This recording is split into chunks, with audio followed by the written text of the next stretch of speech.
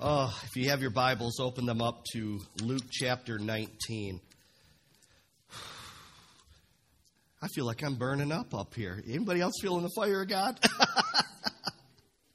Hallelujah. Man, this is good to be in the house of the Lord. Whew, thank you, Lord. By the way, we do have a Good Friday service this Friday at 7 p.m. So make plans if you're able to attend. We're going to have a great time in the Lord, and the presence of God that's here is going to be there as well. Amen? All right, Luke chapter 19. Let's start with verse 28 through 40. When he had said this, he went on ahead, going up to Jerusalem. And it came to pass, when he drew near to Bethphage and Bethany, at the mount called Olivet, that he, Jesus, sent two of his disciples, saying, "Go into the village opposite you, where as you enter, you will find a colt tied, on which no one has ever sat. Loose it and bring it here. And if anyone asks you, 'Why are you loosing it?' Thus you shall say to him, 'Because the Lord has need of it.'" So those who were sent went their way and found it just as he had said to them. But as they were loosing the colt, the owners of it said to them, "Why are you loosing the colt?" Man, Jesus knew some things, didn't he? And they said, "The Lord has need of him." Then they brought him to Jesus, and they threw their own clothes on the colt, and they set Jesus on him. And as he went, many spread their clothes on the road.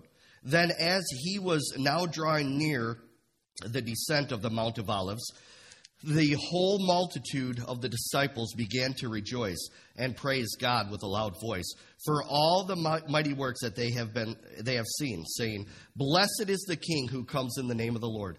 Peace in heaven and glory in the highest." And some of the Pharisees called to him from the crowd, "Teacher, rebuke your disciples." But he answered and said to them, "I tell you that if these should keep silent, the stones would immediately cry out." Well, as you already know, today is Palm Sunday, right? And we're celebrating the triumphant or triumphal entry of Jesus into Jerusalem before being crucified. All right, so this was about a week before Jesus was crucified. Now, this is interesting because Jesus coming into Jerusalem on a donkey, Jesus was fulfilling a prophecy from the Old Testament in Zechariah 9:9. This prophecy was given 400 years before it even happened. The prophetic in the Word of God is amazing. There's so much evidence in the Bible that it's the Word of God and it is true. It takes a demon to blind people of that truth. Amen? Here's what Zechariah 9:9 says. "Rejoice greatly, O daughter of Zion. Shout, O daughter of Jerusalem. Behold, your king is coming to you.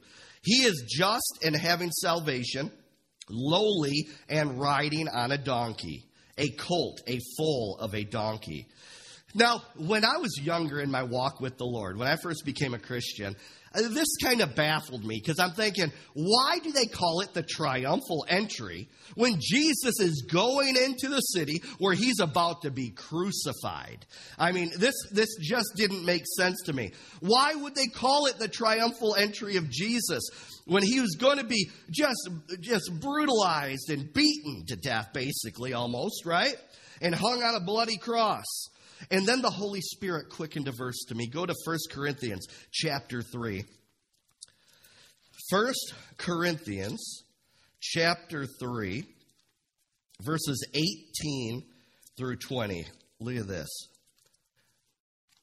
Man, I love how the Holy Spirit is the author of the Word of God. Amen? And he leads us through his Word. He speaks to us through his Word. So 1 Corinthians 3, 18 through 20, this is what the Holy Spirit gave to me back then in the day when it was just baffling me why this was called the triumphal entry. "Let no one deceive himself. If anyone among you seems to be wise in this age, Let him become a fool, that he may become wise. For the wisdom of this world is foolishness with God. For it is written, he catches the wise in their own craftiness. And again, the Lord knows the thoughts of the wise, that they are futile. Oh man, he just slapped the world right in the face with that, didn't he? See, Jesus did not live up to the expectations of the world. Jesus did not fit in the mold of the world. Many times we want to create our own God instead of accepting the God of the Bible. Can you say amen to that? Can you admit to that? We all do it, right? Have at times in our life. But how do you feel when someone tries to control you or make you into something that you're not, right? How many times have we missed God? Here it is. How many times have we missed God because something didn't meet our fleshly expectation? Interesting. The Holy Spirit really put that question on my heart as I was writing this message. After all, what kind of a king would ride in on a donkey? Where is all the gold? Where is all the array that a king is supposed to wear? He just didn't fit the mold of the world. Are you following me? A king is supposed to be filled with pride. A king is supposed to be arrogant, right? From the world's point of view. But the Word of God says that Jesus was lowly. Jesus was humble. In the world's point of view, humility is looked at as weakness. See, it's like you could just take everything, every perspective of the world, and sure enough, you can twist the opposite of it, and that's what the Word will say. Are you following me? So the world says, where is all the glamour that a king is supposed to have? But you must understand that Jesus Christ, the King of Kings and the Lord of Lords, he is not a king of this world system.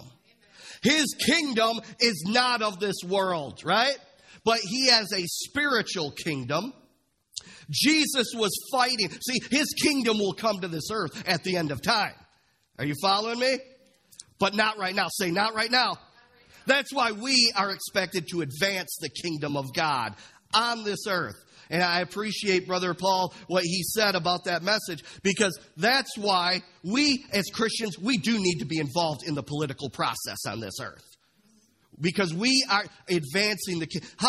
think about it. A political system, what is it made out of? It's made out of morals or lack thereof, right? So the church does need to get involved in that. But Jesus was fighting a spiritual battle with spiritual principles. Amen?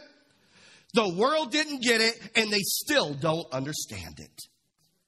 It doesn't make sense to their natural, fleshly mind. See, many Christians are banging their heads against the wall because they are trying to solve spiritual problems by natural means and natural understanding, apart from the Word of God. Everything in the natural realm, come on, listen to this. Everything, I say it a lot, I want to say it again. Everything in the natural realm that we see has a spiritual root. Everything. It's the law of sowing and reaping. Listen to this. If you sow to the flesh, of the flesh you'll reap corruption. Now, I want to say this, because many think, well, the flesh, it's just talking about the natural. Really, no, because we are spirit beings, right? So the flesh is a spiritual thing, but it's connected to the wrong kingdom. Are you following me? So that's why it's sowing and reaping. Everything that's happening in the natural has a spiritual root, whether the flesh or the kingdom of God, or the spirit. So, if you're going to sow the flesh, you're going to reap corruption of the flesh, and you'll live a miserable life on this earth. But if you sow to the Spirit, if you sow spiritual principles into your life from the Word of God, you will live in the blessing of God. Say, I want to live in the blessing of God. No, I'm not just talking about earthly riches, all right? I'm talking about this, quality of life on this earth. I want to show you something. Go to Proverbs 10. Proverbs chapter 10, verse 22. See, a lot of people, you can go in the ditch, right? We're called to prosperity, but listen, not everyone's going to be a millionaire on this earth. You understand that, right? You figured that out by now, right? So what does it mean to be rich? Look at this. Proverbs 10:22. Look at this. The blessing of the Lord makes one rich. But don't get caught up in the worldly definition of rich. Oh my. See, this is where the world's going to get you. It's going to get you by the tail. The blessing of the Lord makes one rich, and he adds no sorrow with it. Here it is. The blessing of the Lord is that you will have more than enough. That's what rich means, by the way. It doesn't mean you're going to be a millionaire, billionaire. What it means is your needs are met and then some. Now, some people, that then some is a lot of money. Are you following me? Some, you follow what I'm saying, right? But the rich means your needs are covered and then some. That then some is not just for you, it's for you to be a blessing to others. The blessing of the Lord is that you will have more than enough, but the true blessing is this, that he will add no sorrow with it. Here's the deal. You got lots of rich people on this earth, but they got sorrow attached to it. That's why you got millionaires committing suicide out there right now. Money's just not enough. I just seen an interview of someone. Who was it? Oh, yeah, the Kardashians. All right, so there's an interview with them, and one of the girls said, I live a privileged life, and we have lots of stuff, lots of money, but basically she said, I'm not happy. Money is not where happiness is. Don't fall for that trap of the enemy. Many have riches, like I said, but they're miserable because there's no peace attached to it. Many have stress in their lives, and many are plagued with bad health because of that stress. Some people that I've worked with, some of my bosses throughout the years, man, they had heart attacks left. Yeah, they had lots of money. They had all their toys and big house. But man, woo! Talk about they had heart attack one after another. And man, they would blow up on the spot. The stress was killing them. That's not the blessing of the Lord. We need to live our life according to the wisdom of God. Seek first the kingdom of God and his righteousness, his way of doing things, so you can have that peace attached to that prosperity. I want to mention something else about sowing and reaping. Jesus is referred to as the Word of God in John chapter 1, right? It's interesting that Jesus referred to the Word of God as the seed, the incorruptible seed, right? Remember the parable of the sower. But for a seed to produce fruit, it first has to die. You know that? It must die for something to grow. So maybe if something's not growing in your life, maybe that prophetic word that's not coming to pass in your life, maybe you're not dead to the world yet. Maybe you're not dead to the flesh yet in that area. And God's saying, I'm not going to crack that nut open until you die to self. See, we must decrease so he can increase. That's why the whole Christian walk, it's not about me. It's not about you. It's about Jesus Christ and proclaiming him and advancing the kingdom of God. Now, God's not against us having things in life. Don't let them have you. Amen? Now, Jesus took our punishment for sin. He died a horrible death that we would live. Say, live. Yeah, Jesus went to a cross to die so salvation would be birthed through him. Isn't that amazing? Now listen to this. Even Satan and demon spirits did not comprehend the wisdom of God. Go to 1 Corinthians chapter 2. 1 Corinthians chapter 2. This blows my mind. Every time I read this blows my mind. Because you think, wow, did the enemy know what he was doing? When he was beating Jesus up, when he took him to the cross. I mean, did he even have a clue? Well, look at this. 1 Corinthians chapter 2, verses 6 through 9. However, we speak wisdom among those who are mature, yet not the wisdom of this age or world system, nor of the rulers of this age, who are coming to nothing. But we speak the wisdom of God in a mystery, the hidden wisdom which God ordained before the ages for our glory, which none of the rulers of this age knew. For had they have known, they would not have crucified the Lord of glory. But as it is written, eye has not seen, nor ear heard, nor have entered into the heart of man the things which God has prepared for those who loved him. 2 Corinthians 4:4 says that Satan is the God with a small g, the God of this world system, right? The world standards or lack thereof are set up by the enemy. The enemy did not even know what was going on. God hid that wisdom from him. Man, now, hold on. Go with me to Matthew chapter 7. Matthew chapter 7, look at this. Say, I will not be conformed to the world. I'm going to be transformed by the renewing of my mind with the word of the living God.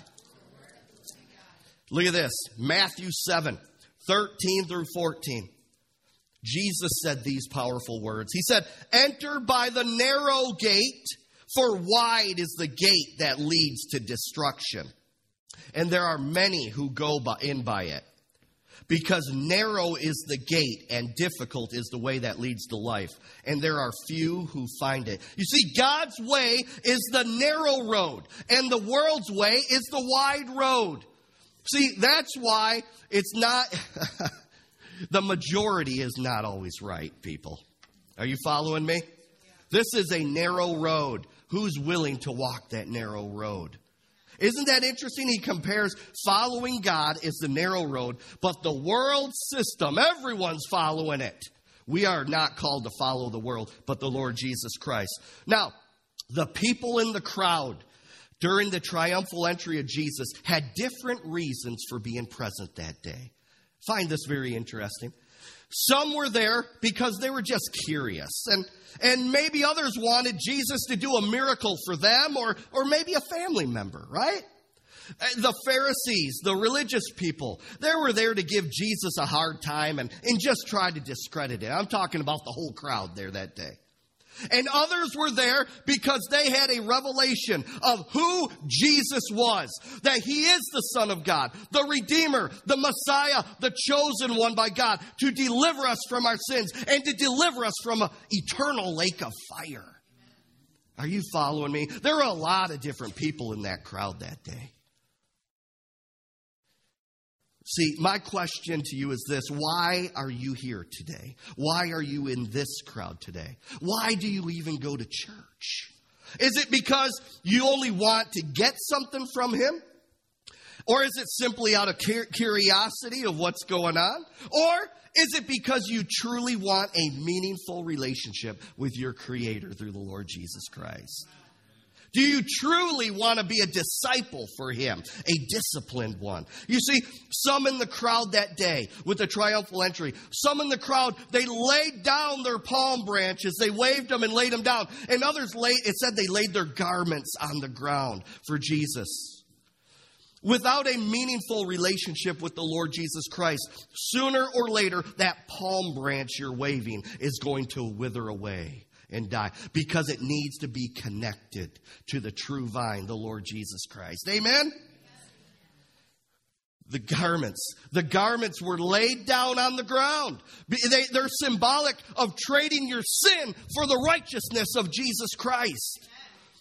Getting rid of those stained clothes, and I want the robe of righteousness, that white robe. Go with me to Isaiah 61. Oh, this train's rolling this morning. Hallelujah. Isaiah 61, verse 10. Hallelujah. By the way, we want to welcome everyone watching around the world online right now. Welcome to LWC. Amen. In Carroll, Michigan. All right, Isaiah 61, verse 10. And it says, I will greatly rejoice in the Lord. My soul shall be joyful in my God, for he has clothed me with the garments of salvation. And he has covered me with the robe of righteousness, as a bridegroom decks himself with ornaments, and as the bride adorns herself with jewels. Man, that's powerful. We need to exchange our garments of bondage for the garments of salvation. By the way, salvation just doesn't mean that you're going to go to heaven one day. It just doesn't mean that. Salvation is the all-inclusive word. Peace of mind, healing, deliverance, eternal life with the Lord one day. I mean, this is amazing stuff. It's amazing. We need to exchange those fleshly garments for the robe of righteousness that we can come, that only come from the Lord Jesus Christ. Now listen to this. The Pharisees were telling Jesus to silence the crowd. Man. And Jesus said this. He said, if these people hold their peace, these stones would immediately cry out. The Pharisees were very strict religious leaders in those days. They had a lot of knowledge about the law of Moses. They had a lot of knowledge about the Old Testament. But when the Son of God, the very Messiah himself, when he came, they totally missed him. They missed the hour of visitation. Think about that. Wow. That's something. See, now they didn't want to accept change. Are you seeing this? They wanted to be stuck on that old covenant. Say old covenant. Old covenant's good. It was there for a purpose. It was there for a reason, and it all points to Jesus. But how many of you know we are under the new and better covenant, the Word of God says in Hebrews. Say better. Say I'm better. I'm under a better covenant through Jesus Christ. So they had a lot of knowledge about the old stuff, but they didn't want to accept the new and move forward. That's why recently I posted a status on Facebook. I said, the word change better be a positive word in the Christian's vocabulary. See, when God's moving, you better move with him. Amen? Oh, my. So these religious people were trying to silence the crowd. And that's what happens when people try to replace the Word of God with their man-made traditions and fleshly mindsets. The Bible says, listen to this, the Bible says that we are to praise God, listen, with singing, shouting, and lifting our hands. Now here, let me say this. If you don't feel the liberty to do those things at a local church, or if church leadership discourages that type of praising God, you want to know some pastoral advice? Get out of there. Whoever's watching, whatever, right? Get out of there.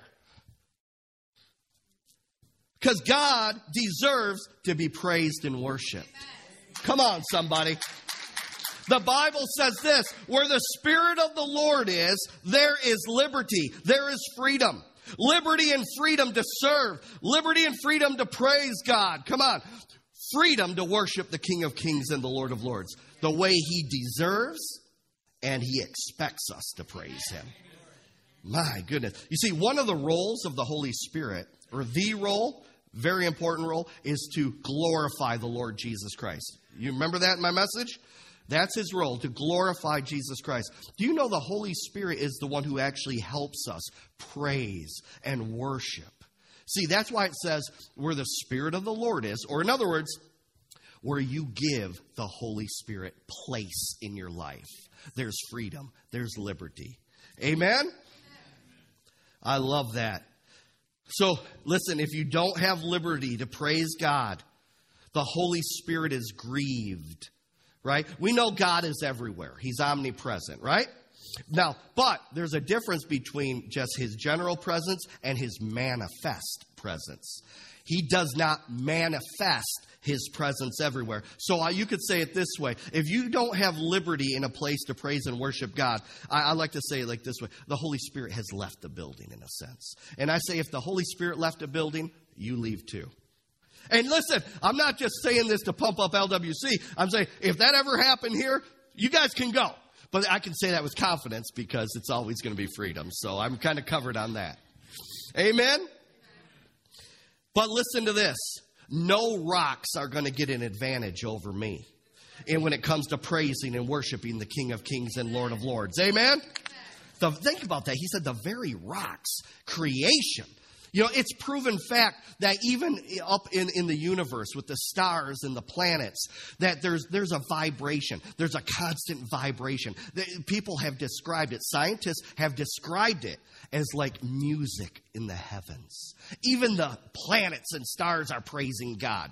My question is, what's your excuse? Come on, somebody. We need to take off the spirit of heaviness and put on the garment of praise. Look at Isaiah 61, verse 11.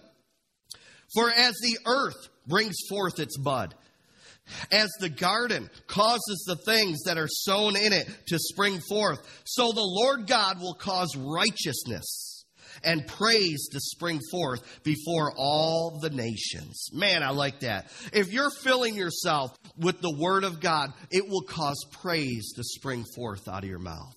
You see, I say it this way. I like to say it this way. Righteousness and praise are twins.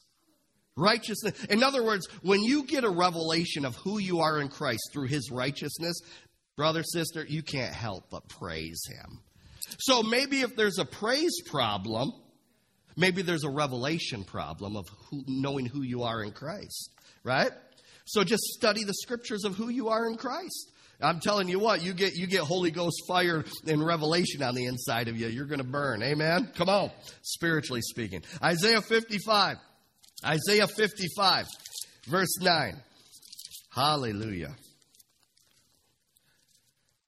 Isaiah 55:9 says, for as the heavens are higher than the earth, so are my ways higher than your ways, and my thoughts than your thoughts. They're higher. This might come as a shock to some people listening, but God is smarter than us humans. Did you figure that out yet? The Creator is greater than the created ones. Amen? And just like how the world didn't expect the king to ride in on a donkey, come on, there are times that we as Christians have an expectation of what God should do in a situation. But he may come. Come on. He may come into that situation. Ready? Riding on that donkey. And he's riding right past you, and you're looking for something else. Surely this can't be God. And he's riding on that donkey right by you. He's just kind of riding along. He's riding by. He's like, are you going to see me? Listen to this. Even this. Moses, the burning bush experience. You know, God was trying to get Moses' attention with a burning bush. Do you know, Moses could have kept on walking and paid no attention to it. Which tells me this, that God's trying to get our attention. The question is, are we paying attention? I'm telling you, just when you have it all figured out, God, you know how like when we like to play God, right? We always like to play God, right? God, I know this is exactly what you should do in this situation, right? Well, this person hurt me. You should do this to that person, right? And God says, no, pick up the phone and talk to them. Are you hearing me? My.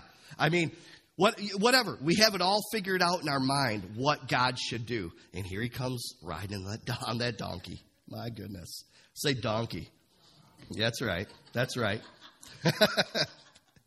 Don't miss this hour, the hour of visitation of Jesus riding in on that donkey in your life. The religious people missed it. We need to do what we can do in the natural and let God work out the rest in his wisdom and power. And if there's something we should do, he's not going to hide it from you, right? The Word of God says in James, if any of you lack wisdom, let him ask. He goes, I give liberally. I love that. Our God is a liberal giver. Man, he doesn't hold back. He said, listen, all you got to do is ask me. Ask me for wisdom. I'm not going to hold it back. So this tells me if you ask God for wisdom and you say, God still hasn't shown me, I'm going to say, you rebellious little thing, you. He showed you. You're just not willing to do it. Come on, somebody, right? Now, Luke, go back to Luke 19. Luke 19. Because I'm going to trust the word of God over a person's word. Are you hearing me? He said if you ask, he would give it. Amen? Hallelujah. Now, some things we don't need God to speak to us about. He's already spoken it in his word. Right? Now, he might show you how to apply a scripture in that situation, right? And that's great, but be listening. If you're going to ask him, listen for the answer, because it said he would give it. Amen?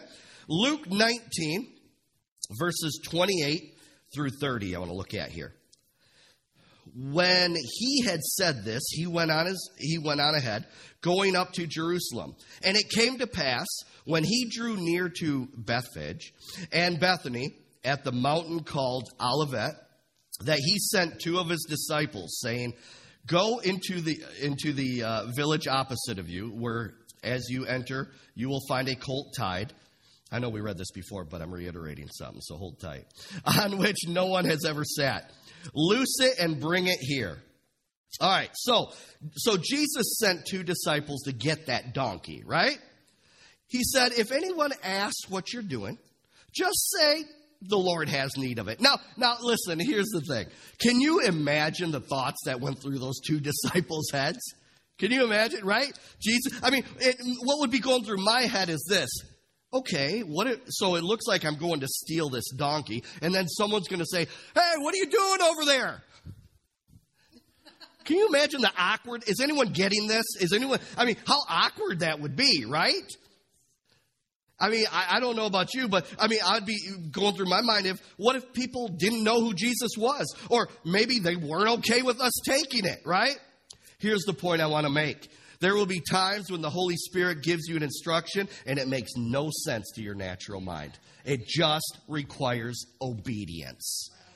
And that's what childlike faith is. It's you obeying that instruction without you mentally processing every part of it. Just do it. All right? Just do it. But so you need to fight through those thoughts and simply obey him. Again, he will do his part in the supernatural aspect of it. And you're doing your part just by obedience. All right? Look at Luke 19, verse 41. Luke 19:41, and this is the last passage here as we close this thing out. It says, now as he drew near, he saw the city and wept over it. Now, in the midst of all the shouting, in the midst of all the accolades that Jesus was getting, he stopped and wept over Jerusalem. He wept over the lost. He wept over those who were rejecting him. Think about that. Jesus longs to have every human being on the face of this earth receive him as Lord and Savior and to live with him for eternity. Just like the Pharisees, the world tries to make a Jesus that accommodates them instead of accepting who he really is, according to the Word of God, right? In fact, you cannot know Jesus apart from the Word. The Word reveals who he is. If you're not basing it on the Word, it's just your opinion. That's what Galatians says, you're making another Jesus, your own. But we don't want to do that, amen? So the Pharisees missed their visitation. Don't miss yours. The Bible says today is the day of salvation, amen? When you accept Jesus, listen to this. When you accept Jesus Christ as your Lord and Savior, he will make a triumphal entry into your life. And it's interesting that, I love this, catch this with me. It's interesting that after the triumphal entry passage in Luke 19, do you know what the next thing that happens? Jesus cleanses the temple. Not only is this guy riding in on a donkey, but man, he's coming in and he's going to flip some tables in your life. He's going to come in, he's going to move some furniture around. You should not be who you were before you made Jesus Lord of your life. He comes in triumphantly, but he's not going to stop there. He's going to come in and cleanse the temple in your life. Hallelujah. I like it. Jesus does some house cleaning. And this is for your benefit because he loves you enough not to keep you the way that you were before coming to him. Whom he loves, he chastises. It's a positive thing. Let him cut the fruit. Let him cut those things out of your life, right? Don't take offense to him. Don't pull away. God knows everything about your life anyways, right? So allow the Holy Spirit to reveal and heal. All areas of your life that you're holding him back from the fullness of your blessing. And I want to end it by saying this right here. Cooperate with his triumphal entry into your life. Amen? Let's stand up in this place. Hallelujah. Lord, we thank you. We give you all the praise and glory. Lord, we thank you. 400 years it was prophesied, that triumphal entry. That's amazing. And Lord, we want to thank you, first of all, us that are born again. Thank you for the triumphal entry into our life. Thank you for cleaning house in our life, Lord, for our benefit. Now, maybe there's someone in this place, you've never made Jesus Lord of your life. You're on the outside, you're looking in, and today you said, wow, it's time. It's time to open the gate of my heart and let Jesus ride in on that donkey triumphantly in my life. If you've never made Jesus Lord of your life, Palm Sunday is a great day to do it. The Bible says today is the day of salvation. I want you to meet me in that corner after this service, and I want to pray with you to have a new birthday, the new birth. Now, maybe there's someone in here, you're one that I talked about that, you made Jesus Lord of your life a long time ago, but frankly, if you drop dead now, you don't know if you would go to heaven for eternity. If that's you, man, let's just settle it today. Let's reopen that gate. Let's just make sure. Let's make sure that triumphal entry happens. Meet me over here. Let's rededicate your life to the Lord. Now, maybe there's someone in this place, you've never received the Holy Spirit baptism. Acts 1:8, Jesus said, you shall receive power after the Holy Spirit has come upon you. And let me tell you something. There's something different about the Holy Spirit baptism. When you receive that, there is a house cleaning happening like never before. He will cleanse that temple, I'm telling you, with the fire of God. And you will receive power to be a witness for him. See, we can't be good witnesses for the world when we're living like the world. Amen. So when he comes in, he changes everything. So meet me over here. Receive the Holy Spirit baptism. If you need prayer for healing, a miracle, anything else, if you need prayer for anything, I want to pray and agree with you. And we also have prayer cloths here. If you have a family member or a friend or even for yourself, I pray over these. When I'm walking these aisles and the altar and praying in the Spirit, I'm going like this. For hours, I'll just walk like this and praying in the Spirit and praying. So we're believing the anointing of the Holy Ghost are on these. So if you would like one of these, come on up. The rest of you, wow, what a great service today. Amen. Wow. Oh, we have a great week coming up. Tuesday, prayer on the phone at 7 p.m. Prayer on Wednesday night, 7 to 8. Good Friday service. I love it. I'm telling you. Everything about LWC is Spirit-filled. I love that, don't you? It's going to be a Spirit-filled service, and then Easter Sunday, celebrating the resurrection. Everyone have a great week. We love you all. Come on back. You know where to find me if you need me. God bless you all. Have a great week.